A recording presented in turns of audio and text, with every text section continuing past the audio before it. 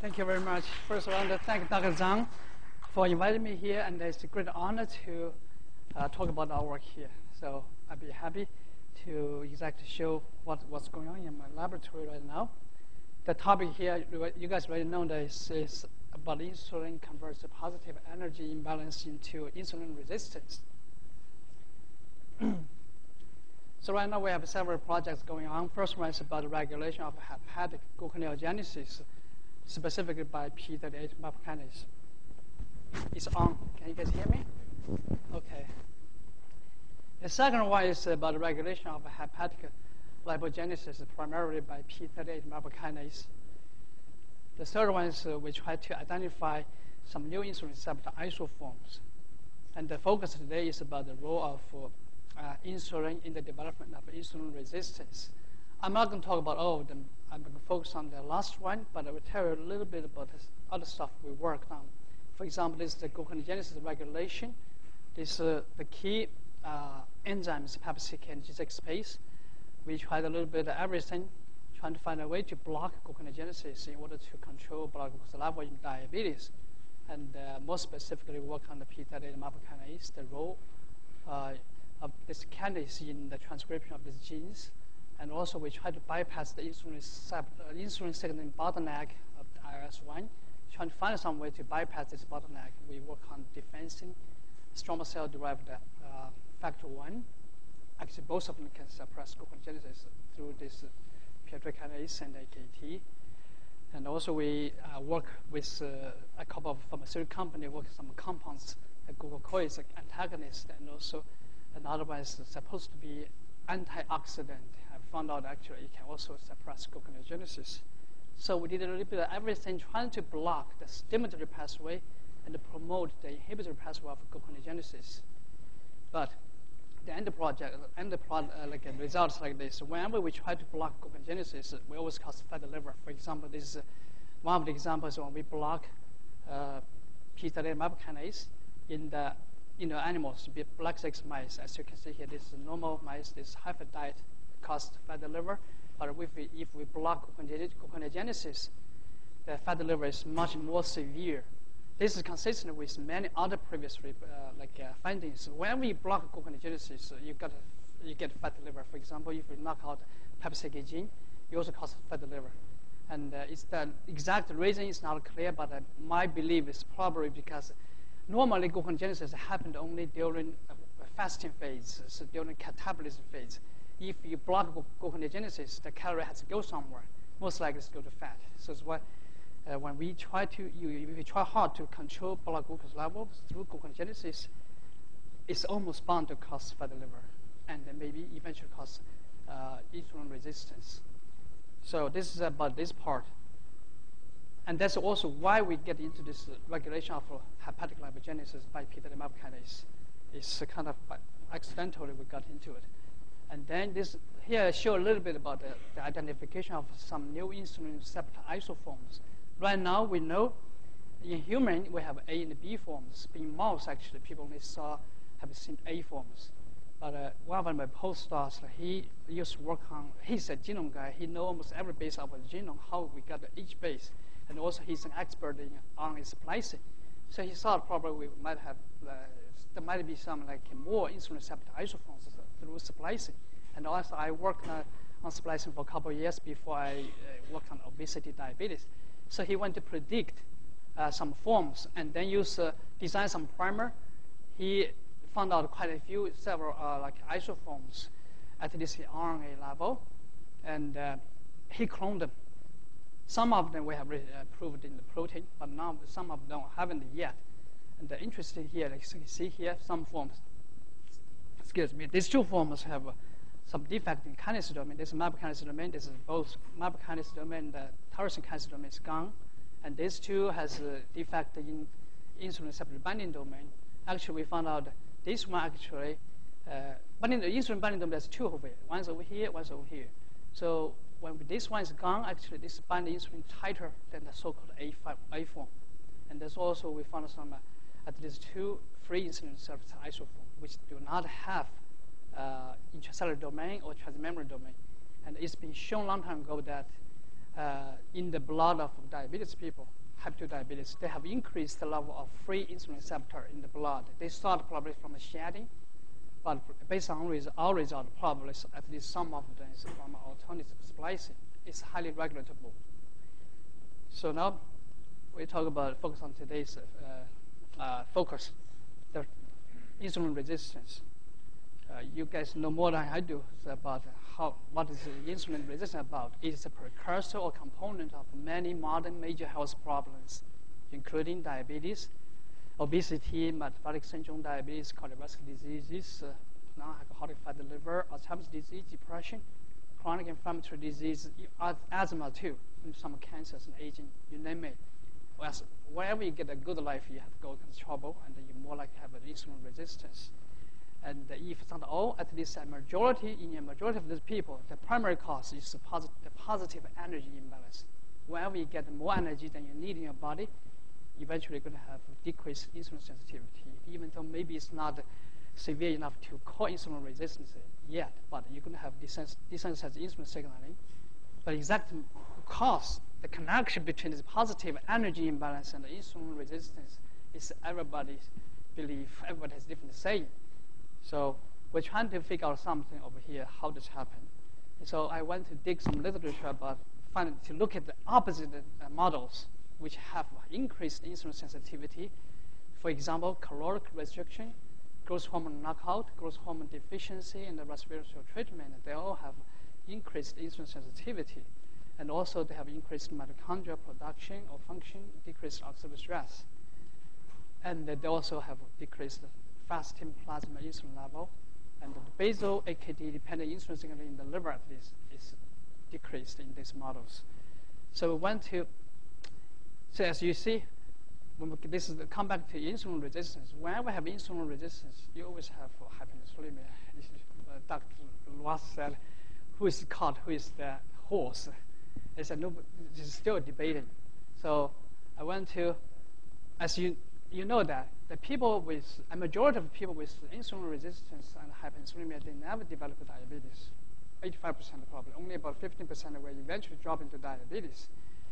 That means their classical AKT-dependent insulin signaling is functional, because in order to control blood glucose level normal, the classical AKT-dependent insulin signaling has to be working. Otherwise, it cannot control your blood glucose level. So we want to do some very simple experiment. We feed the animal with high-fat diet, this black 6 mice for 8 weeks, and then measure the fasting blood glucose level and the insulin. As you can see here, after 8 weeks, the blood glucose level is not a significant change yet, but the insulin level is dramatically increased. And then we use Homer or Quickie to calculate the insulin sensitivity. Definitely, the insulin sensitivity is decreased. And then we measure the basal level of AKT phosphorylation in the liver and the muscle, gastrocnemius. As you can see here, the basal level is higher in the animals on the high-fat diet. And actually, a few days ago, we got some more data to support this. We measured the insulin receptor, actually, in these animals, semi-animals. The insulin receptor, the known form, like A form, actually, is also increased by the high-fat diet. This is in contrast to what we previously believed in the presence of insulin-resistant hyperinsulinemia. Insulin receptor is downregulated. Actually, we don't see it. Even in the pre-form of insulin receptor is all increased, at least at this stage, by the high-fat diet. So since insulin is functional in controlling blood glucose in these animals, the glucose level is normal, right? Insulin is functional even in the presence of insulin resistance. And since the insulin is functional, that means it's doing its other jobs too. Like, for example, promoting lipogenesis, inhibiting lipolysis, and fat oxidation. This is the basic function of insulin. When that happens, you'd believe fat will accumulate. That's exactly what happened to the animals, right? So we want to check some key factors involved in lipogenesis in liver and muscle.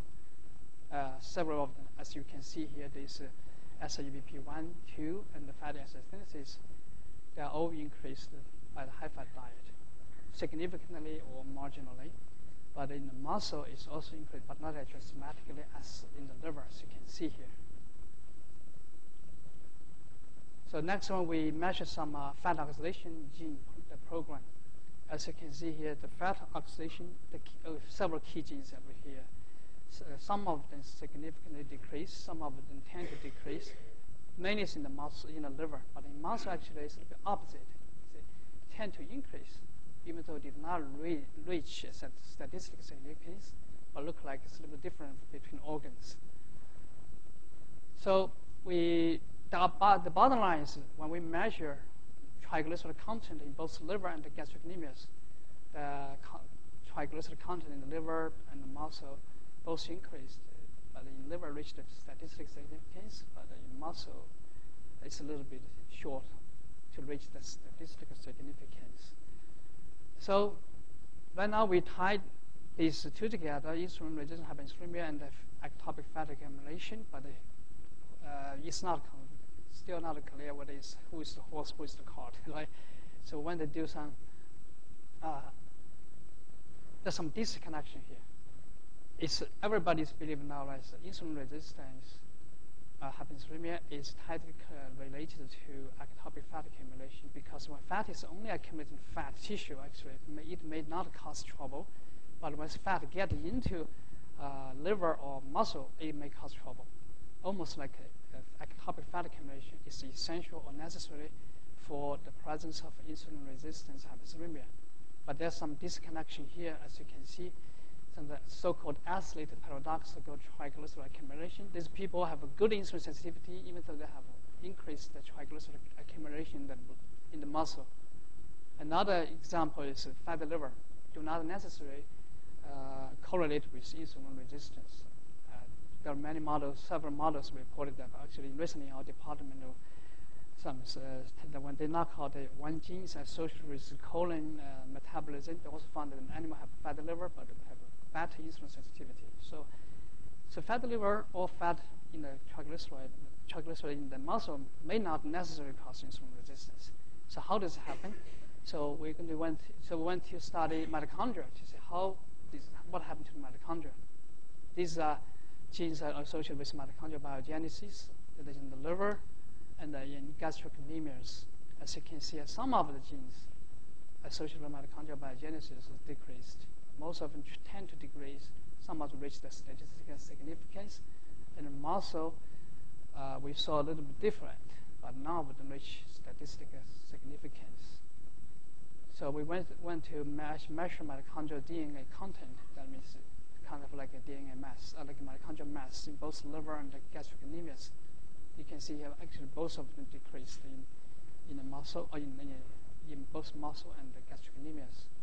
This indicates probably mitochondrial biogenesis probably severely decreased in these animals. And mitochondrial mass or DNA may not necessarily cause insulin resistance. So we think probably mitochondrial function is associated with this problem. At least ATP probably is in production.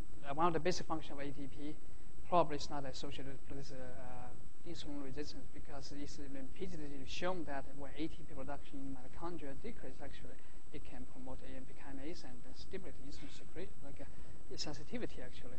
So we thought probably went to dig the literature about the ROS, mitochondria-derived reactive oxygen species.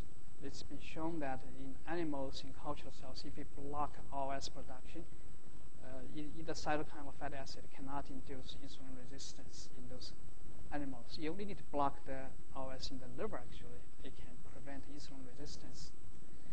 So we went to measure some indexes about oxidative stress in both liver and muscles. As you can see here, there's some oxidative stress response. Some of these oxidative stress genes tend to increase or significantly or tend to increase, particularly in the liver. In muscle, we see similar, but it's not as significant in muscle. Liver, sorry. So we measure the GSH and GSG ratio in both liver and the gastric anemias. As you can see, high-fat diet indeed reduced this ratio, and it's suggesting there's oxidative stress in both liver and the gastric anemias. So we made the connection of this insulin resistance, ectopic fat accumulation, mitochondrial production, and oxidative stress. We still don't know who is the cart and who is the horse. So in order to understand it a bit better, so we draw this little diagram. This is with things in the normal situation, the plasma insulin or insulin signaling AKT activation is fluctuated a few times after each meal. After each meal, insulin secretion and go back and then to the basal level. In the presence of insulin resistance, hyperinsulinemia, they also have insulin surge, but overall the basal levels increased. So we try to see whether we can get rid of this excess exposure to insulin during this fasting phase to see what happened to the insulin sensitivity. Here is the data. We treat the animal with high-fat diet or normal diet for 4 weeks, and then last week, some animals we treat them with insulin pyruvate inhibitor LY294002. As you can see here, this normal diet is minus plus LY compound. This basal AKT level. High-fat diet increase this level here, and also this is increase is prevented by LY compound. We treat the animal only during daytime when the animal is supposed to be sleeping. This results of the overnight fasting. So this is the basal level. The direct effect of LY compound should be long gone. And this result, this quantification, we also measure the insulin receptor in all these animals. If you believe it or not, in this animal, actually, even in this animal, when we block the insulin signaling here, actually this basal insulin receptor is also increased, the A form we know, also the pre-form, sorry. In this one, high-fat diet also increased the level of insulin receptor, and you believe it or not, this is the highest level of insulin receptor in this group, both high-fat diet plus block insulin signaling is much higher than these groups.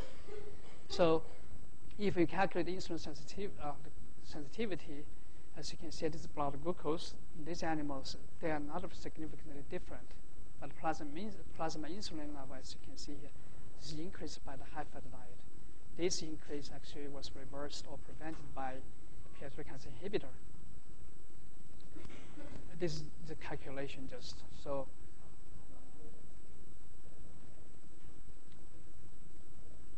we treat them only 1 week.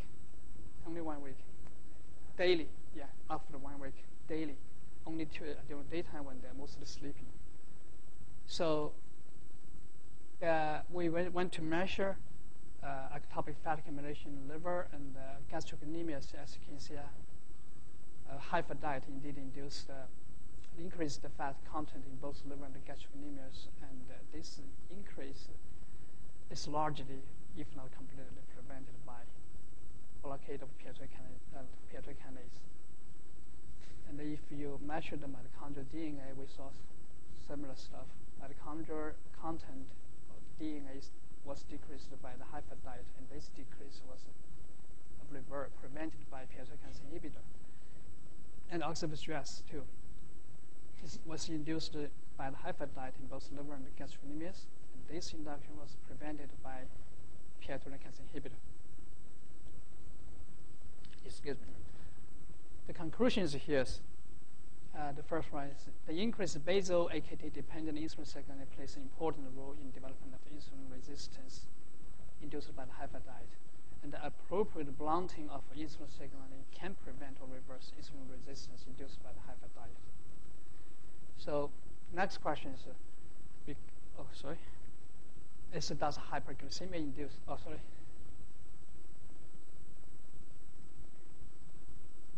Yeah, the weight actually tend to decrease, didn't reach statistical significance because the time is very short, only 1 week in treatment with LY compound. They tend to decrease. Didn't reach the statistical significance. Okay. Food individual tend to increase a little bit, but didn't reach the statistical significance at that time because it's only 1 week. We pull everything together. We didn't see dramatic change yet.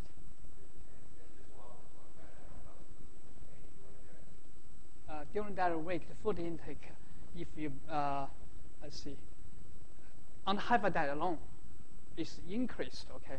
That increase is partially or it's kind of bring back down to normal. But it didn't reach the statistical significance. Even the hyper diet alone, actually, we didn't see like statistical significance. It's increased, tend to increase. So the reverse also the same thing. We saw the trend, but we didn't see statistical significance. So that's why I didn't mention that. So next question is about glucose induction of insulin resistance. It's because it's been shown repeatedly by a lot of people, insulin clamp, whatever, see hyperglycemia can induce insulin resistance. So we want to do a simple experiment. We use non-obese diabetic mice. It's caused by autoimmune disease, this mice. We treat the animal with only long-acting insulin reagent. It's a datamir. It's only long-acting. We're starting from a low dose, and they treat for 2 weeks. Eventually, I have to use extremely high level of insulin, like 20 units per kg, to bring down the blood glucose to a normal level. This is the untreated type 1 diabetes. It is treated. And then we measure the insulin sensitivity in these mice. As you can see, these normal mice responded to acute insulin challenge very well.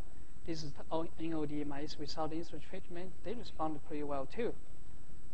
Even though the magnitude didn't reach the normal level, but the decrease is very well. The hyper diet, the insulin treatment, the group didn't respond to insulin at all.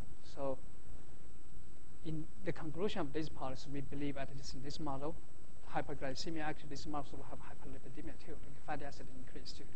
They respond to insulin treatment very well, but if you treat them with datamir, even bring down the blood glucose level to normal level, they don't respond to acute insulin challenge at all. So we measure some other indexes, including TG content in these mice. This is untreated type 1 diabetes. The TG content is decreased in both liver and the muscle, even though it didn't reach the statistical significance. But this decrease was fat content was increased by that treatment with insulin. Mitochondrial content, as you can see here, without treatment, the mitochondrial content maybe tend to increase a little bit, but if you treat them with datamir, the mitochondrial actually is decreased in the liver, at least in muscle, we did not reach statistical significance. So next we measure the oxidative stress, as you can see here. If you treat the type 1 diabetes animal with datamir, actually causes oxidative stress in the liver. The muscle is not much at all. Oh, so yeah, dose is one daily, only one dose in the morning.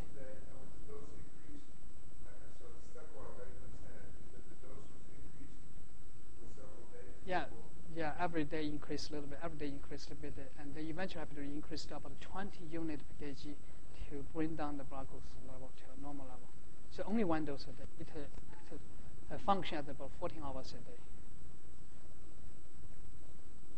So the conclusions here is we think insulin resistance does not occur in the NOD mice, and even though they have hyperglycemia or hyperlipidemia, both actually, we measure the free fatty acid level is increased significantly, and the excess exposure to insulin causes insulin resistance. This the so-called access. We use datamir, just trying to gradually bring down the glucose level, and that definitely you can say is access maybe. And then the next one is we try to ask another question, because people think hyper diet causes insulin resistance, right? So we can ask this question: can hyper diet induce insulin resistance in the presence of insulin deficiency? We get rid of insulin first to a certain level, and this is a result. We use this is black 6 mice. They are fed either normal diet or hyper diet. Some of animals we treat them with STZ, about 50 milligram per kg for 1 week first, induce a moderate insulin deficiency. The blood glucose level is about the fasting blood glucose level here is about between 200 to 300. So they have a severe insulin deficiency, but it's not absolute deficiency. And then we feed them a hyper diet. This for 8 weeks, as you can see here. the plasma insulin level. This is high-fat diet alone. This is SDZ treated. The insulin level is much lower because of SDZ treatment. And we measure the glucose. As you can see here, this you can say it's moderate or too severe insulin. This is fasting blood glucose level. And then we measure the insulin sensitivity by ATT. This is normal mice respond to insulin treatment very well, as predicted. This hypothyroid mice did not respond to insulin at all. This mice with STC treatment plus hypothyroid, they responded much better than the hypothyroid alone, even though not as good as the normal one.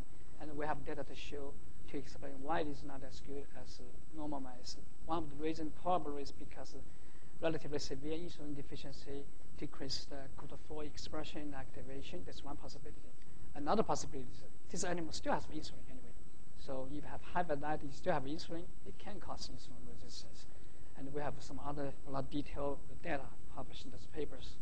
If you guys interested, you can dig into the paper.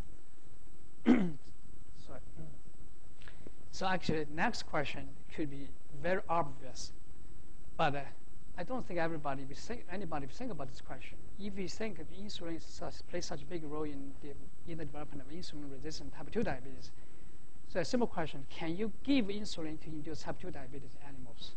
Actually, we didn't ask this question at the beginning. We get this question or answer very accidentally. I was doing some collaboration with my neighboring lab to do some cancer, to see whether the presence of insulin can increase cancer development and metastasis in aging mice.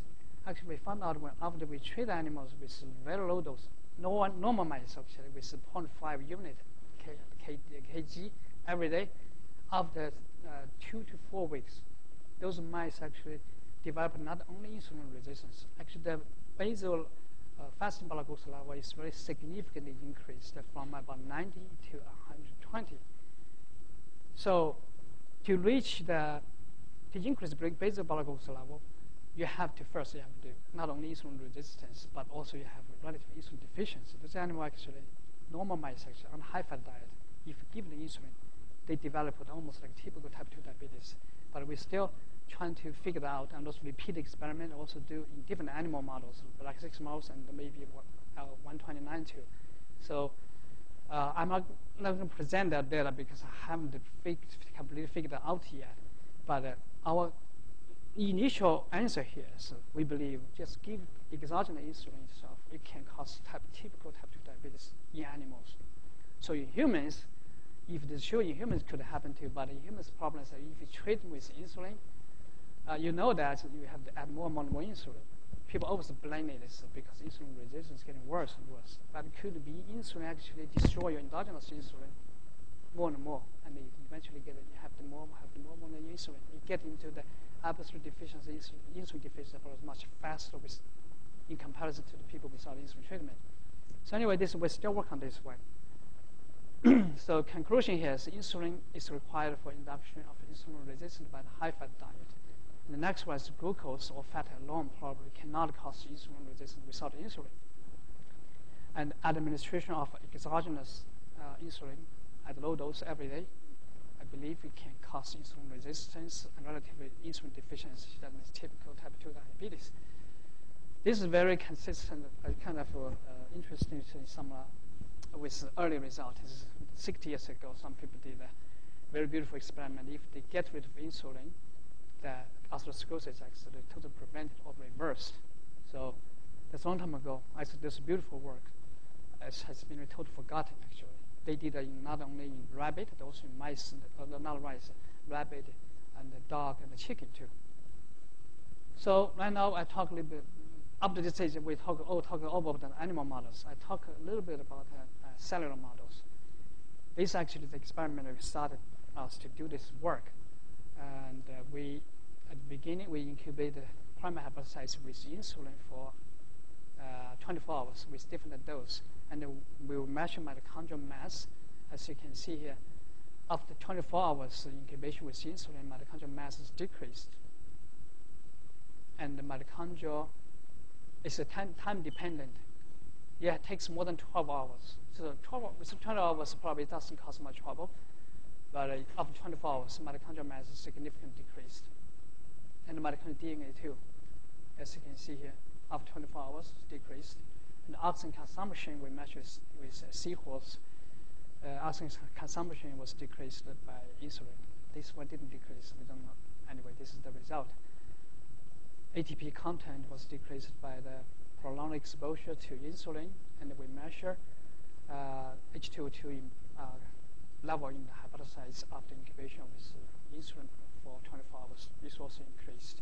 And the people have shown prolonged exposure to insulin can cause increase of H2O2 production in many other kind of cells, actually, in endothelial cells and the muscle cells too. The conclusion here is prolonged exposure to insulin suppress mitochondria made by biogenesis and increase RS production in cultured hepatocytes. Next one is about autophagy. I talked a little bit about autophagy. Autophagy is a self-digestion process in our body. Okay, it's usually increased during fasting stage. We need to digest our own component to provide fuel. But it turned out maybe this is a very important mechanism to turn over all the machineries in your body, including macroproteins and cellular organelles like mitochondria or ER2. I just present a little bit data here. Here is the animal with normal diet or high-fat diet. We measure one of the marker is ATG8, is LC 3:2 to 1 ratio. As you can see here, the ratio was decreased by the high-fat diet, suggesting autophagy was suppressed by high-fat diet in the liver. This is only a liver, okay? And then we measure some other markers. The long-living protein, like P62, if autophagy is decreased, it will accumulate. That's exactly what we see. Another one is protein is also some non-specific protein. When autophagy is decreased, they will start accumulating. So this is, as you can see here, all this together suggest autophagy is suppressed in the liver by the high-fat diet. And also we have data to show in the muscle it's the same. But it's interesting, actually, in the fat cells opposite. We only got some result a few days ago, very convincingly. Autophagy actually is increased in the fat when it is suppressed in the liver and muscle. It's kind of opposite. So this is, we did a little bit of mitochondrial autophagy. So as you can see, this is a primary hepatocytes. This is control, this is insulin, this is starvation. We mark the mitochondria with mitotract, red color, and autophagy with GFP. So when autophagy is increased, the mitochondria, red color, and autophagy marker GFP will merge together to produce these yellow dots. As you can see here, this autophagy is increased by starvation or glucagon, and then insulin suppress the autophagy. So the conclusion up to this point is like this. Autophagy is suppressed in the liver of mice with high-fat diet induced insulin-resistant hyperkalemia in both liver and hepatocytes.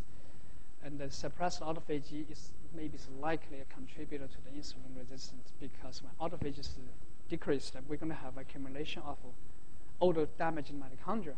So that's why maybe since our data show insulin hyperkalemia affect both biogenesis and autophagy dependent removal. So if when you match only mass in those people or animal, the mitochondrial mass could be increased or decreased or not changed. That's exactly what we see. Everybody has different result, probably because it's two processes manipulated or regulated by something. But the bottom line is here, the question here is how, because fat is necessary to cause insulin resistance. Most people believe. And then when now we talk about insulin, it's so essential in causing insulin resistance. How does this connect together?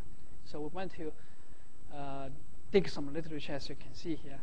Fat can cause insulin resistance very acutely, actually. If you feed people with high-fat diet, only 4 hours, 6 hours, and then you measure the muscle, H2O2 emission or insulin sensitivity, it can induce insulin-resistant H2O2 emission just in hours, very quickly. And so definitely we cannot use the fat accumulation or mitochondrial number or whatever change to explain those phenomena, right? Because the fat accumulation takes time, and mitochondrial removal or production is not going to happen in hours. So definitely you cannot explain that with what we see. And also ectopic fat accumulation does not cause insulin resistance all the time. It's like a fatty liver, fat in the muscle, doesn't cause insulin resistance always. And ectopic, even the ectopic fat, like a fat component is very important because fat is in the fat tissue doesn't cause trouble, but fat get into muscle in the liver cause trouble, even though, see, they do not necessarily always cause insulin resistance. How to explain this? So we went to dig some literature, and we found the first one is definitely if we overload people mitochondria with fat, it can produce a lot of more protons. It can overload the mitochondria and increase membrane potential. That can cause ROS production. But another mechanism here, it's been long been shown that active fatty long-chain acyl-CoA, active fatty acids actually can inhibit adenine nucleotide translocator. It's necessary for shuttling ADP into mitochondria and ATP out of mitochondria. It's a long time ago, people did a very beautiful experiment. Actually, long-chain acyl-CoA can suppress process.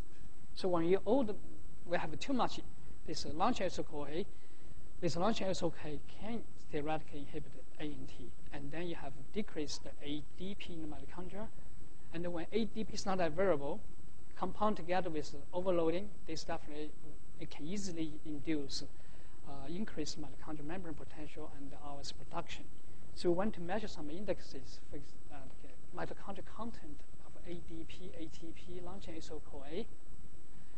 We use the HPLC system to purify this first, and use mass spectrometry to quantify each of these components. As you can see here, this is ADP in the mitochondria. This is ATP in the mitochondria. This is long-chain acyl-CoA. This is under normal diet. And on the high-fat diet, as you can see, ADP was decreased in the mitochondria, ATP was increased. And this long-chain, all the long-chain CoA, the most common ones, palm meat oil, steroid oil, and olive oil CoA, they're all increased in the mitochondria. And also we did a similar experiment in culture cells, which are exposed to oleic acid. We saw similar stuff. The active fatty acid in mitochondria is increased when ADP is decreased. ATP is increased. Okay.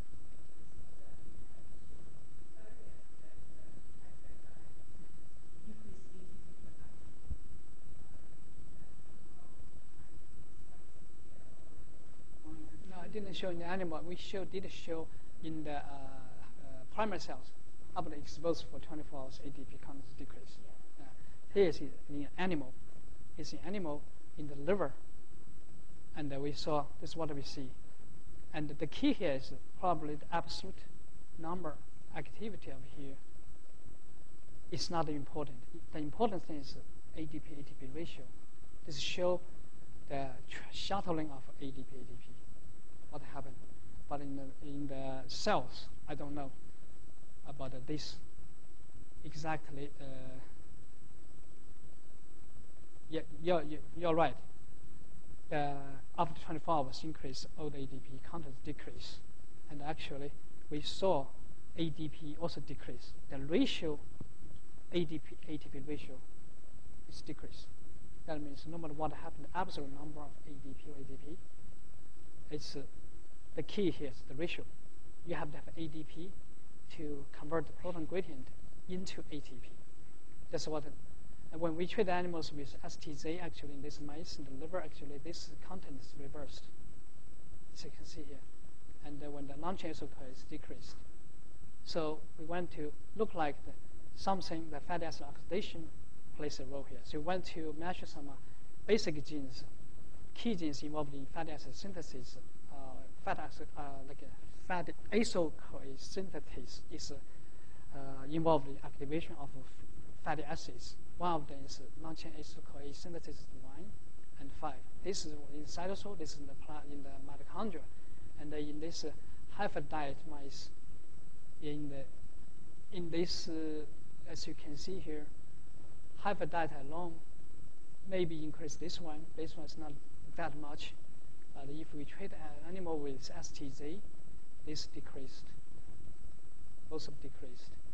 And it's been previously shown that at least this one is insulin dependent in adipocytes. But in the liver, actually, it's not been shown before. And here's the primary hypothesis. When we treat the cells with insulin, and then match these two genes. As you can see here, this both gene expression of the mRNA level is increased, and this increase was prevented by a PI3 kinase inhibitor, as you can see, but not by MAP kinase inhibitor PD, maybe a little bit, but not as dramatic as this one.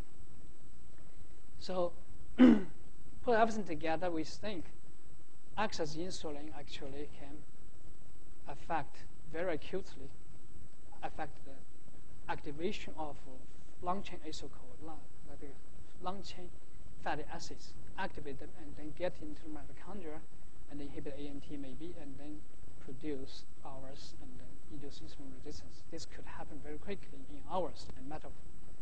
And then if a prolonged exposure to excess insulin, this can affect the mitochondrial biogenesis and the mitochondrial autophagy dependent removal. This can further aggravate oxidative stress and the insulin resistance. And finally, I want to put some overarching hypothesis. This I only put on recently together. I don't know whether it makes sense to you guys or not. It makes sense to me. When the fat in the blood first, the fat need to get into muscle cells or hepatocytes, right? This transport of the fat has to get into cells has to be activated by long chain acyl-CoA synthesis. And in the muscle and the heart is controlled by CD36 in the fat. In the liver, mostly is regulated by fatty acid binding protein 1. You believe it or not, insulin is necessary for promoting this translocation or activation of CD36, just almost like CODA4. Without insulin in the muscle or heart, this CD36 cannot be activated. So the fatty acid uptake in muscle or fat is severely inhibited. And also, this one, fatty acid normally, binding protein normally is activated by free fatty acids. But in the presence of a high insulin level, insulin can promote it too. But normally, it's mostly regulated by free fatty acids. And then this long chain acyl-CoA synthetases insulin, we just shown, it can activate the expression of this active long chain acyl-CoA synthesis expression.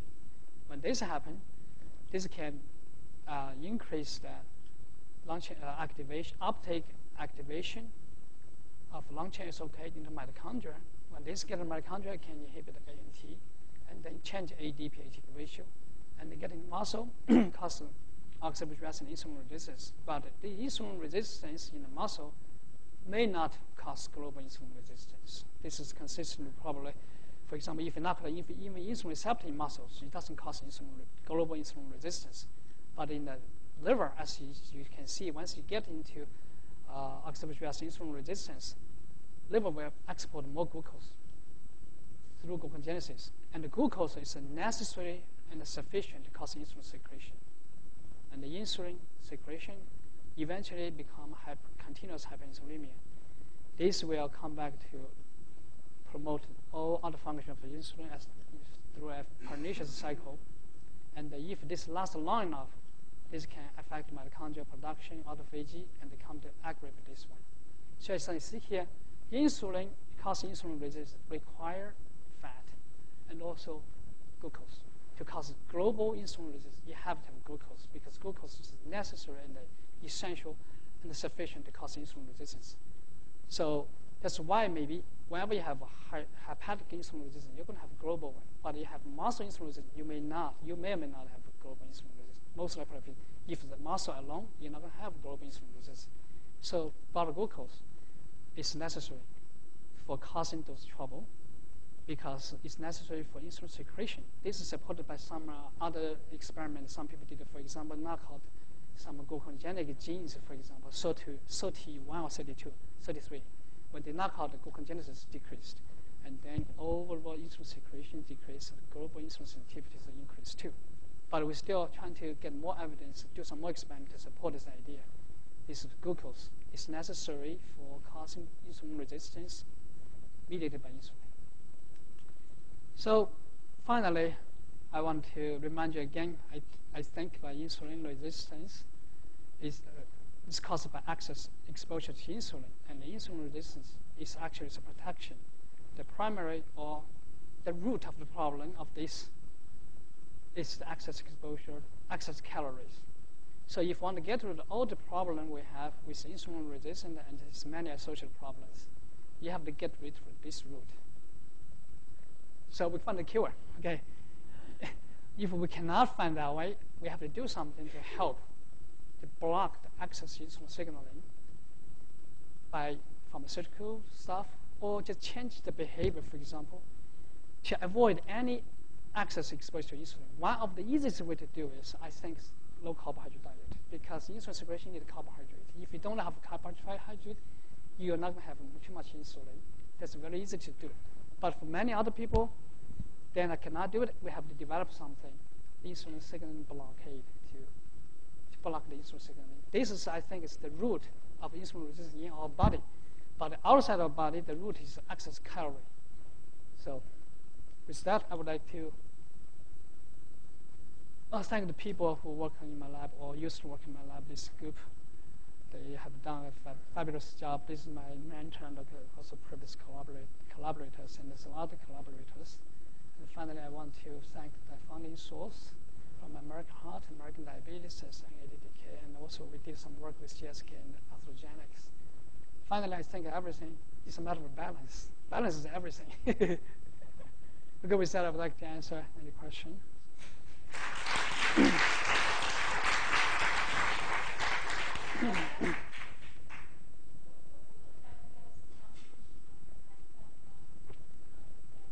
That's a good question.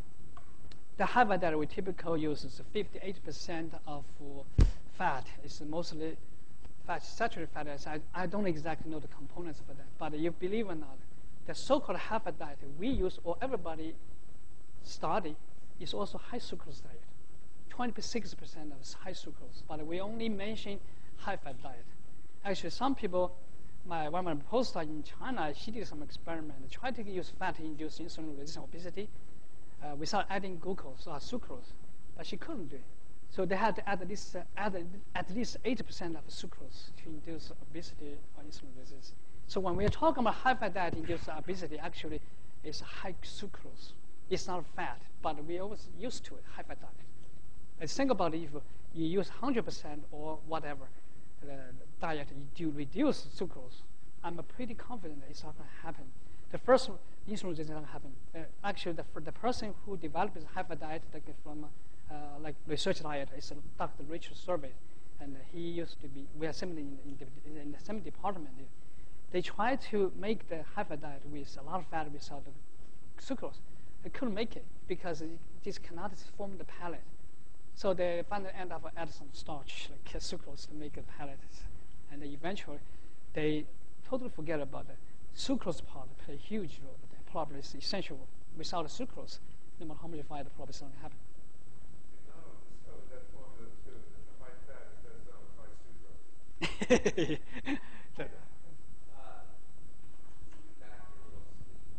Okay. The final scheme? So very interesting studies that, and you probably appreciate as well as anybody that, there's a tremendous amount of feedback.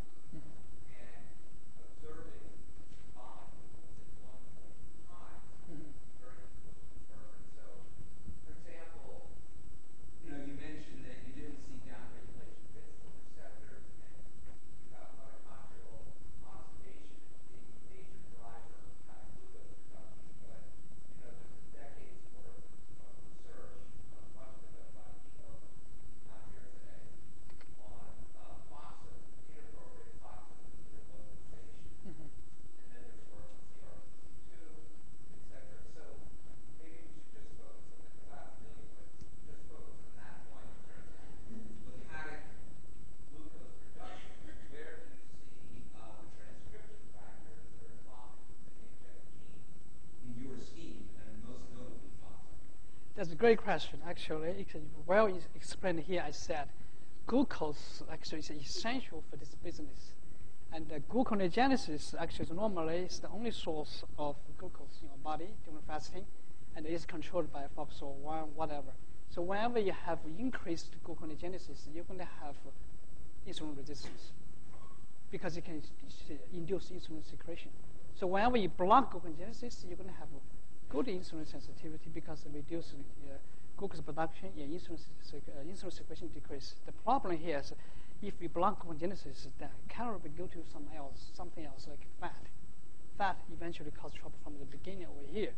So, in my opinion, says you want to block this old pathway, it's fine. But if we block this effect perhaps temporary, you can see it just like a cortisol, whatever. It's not many other drugs can reduce something, cholesterol or blood glucose level. The effect is over short.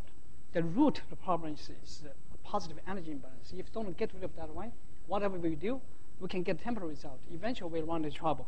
So we have to get something the closest thing to the root. In vivo, I believe insulin is the closest root, the problem. If you block insulin, it affects all the pathways.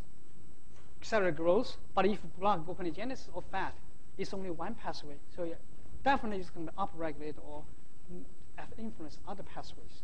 So I believe we have to get closer to the root as possible. Okay. So you have mitochondrial ROS that is the major driver. Okay, sorry. Sorry.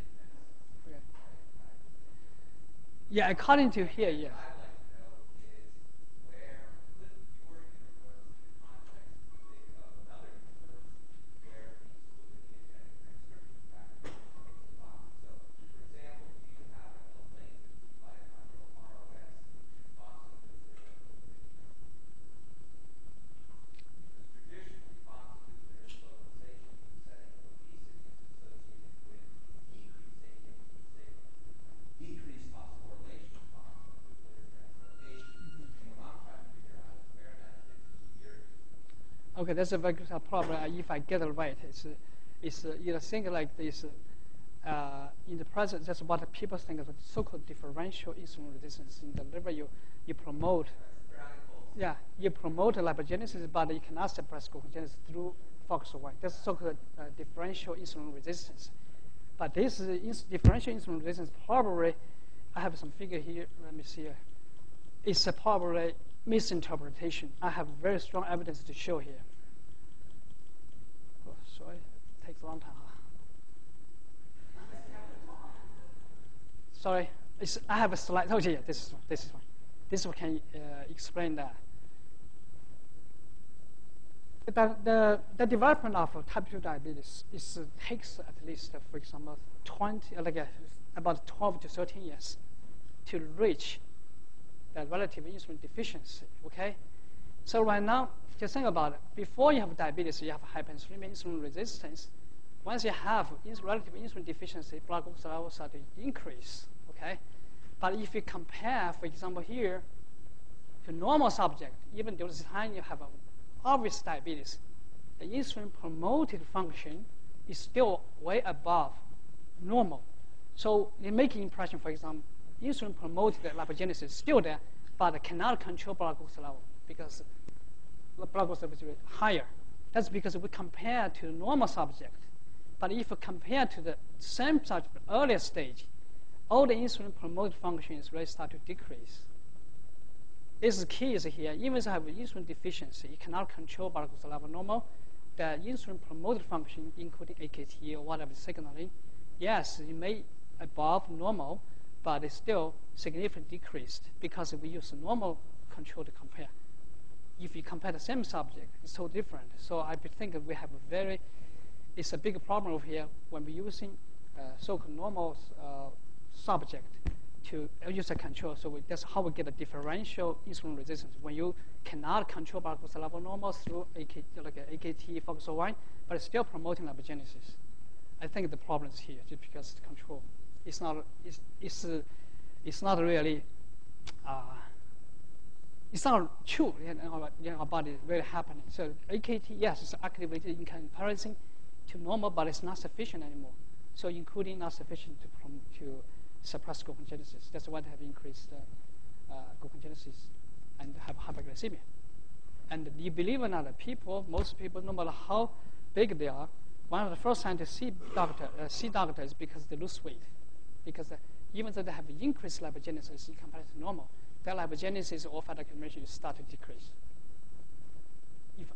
I don't know whether I answer your question or not. That's a beautiful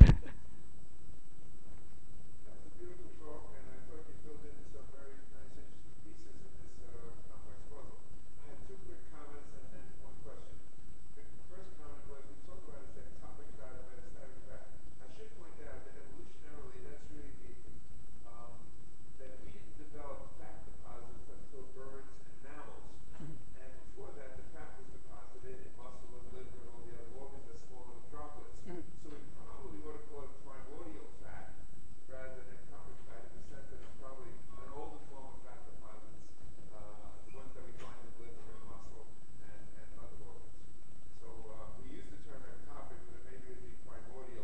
Priority. That's Okay. really evolutionary much older.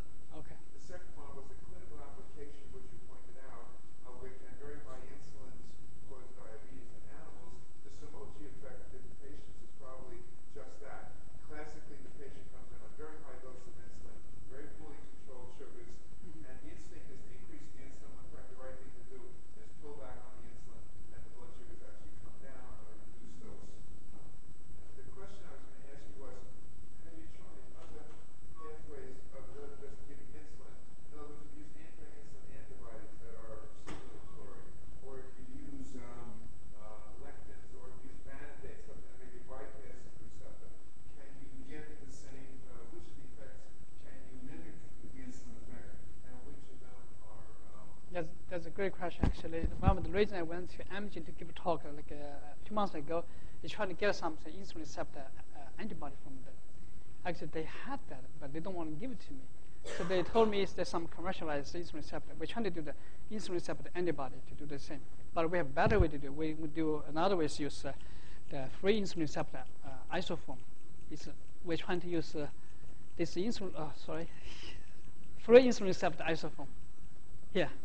We're trying to use this one to block insulin to see what's happening. We haven't tried other yet. We're working on this thing, actually. So this is almost first line defense. So when we have too much insulin, we get more of this free insulin receptor. But it's still hypothesis. We haven't proven yet. Even though there's a lot of support from human studies. Look at that. Okay. Thank you. Yeah, no further questions. Thank you very much. Thank you. I want to ask you that the ACS has a couple of ACS isoforms, right? 6.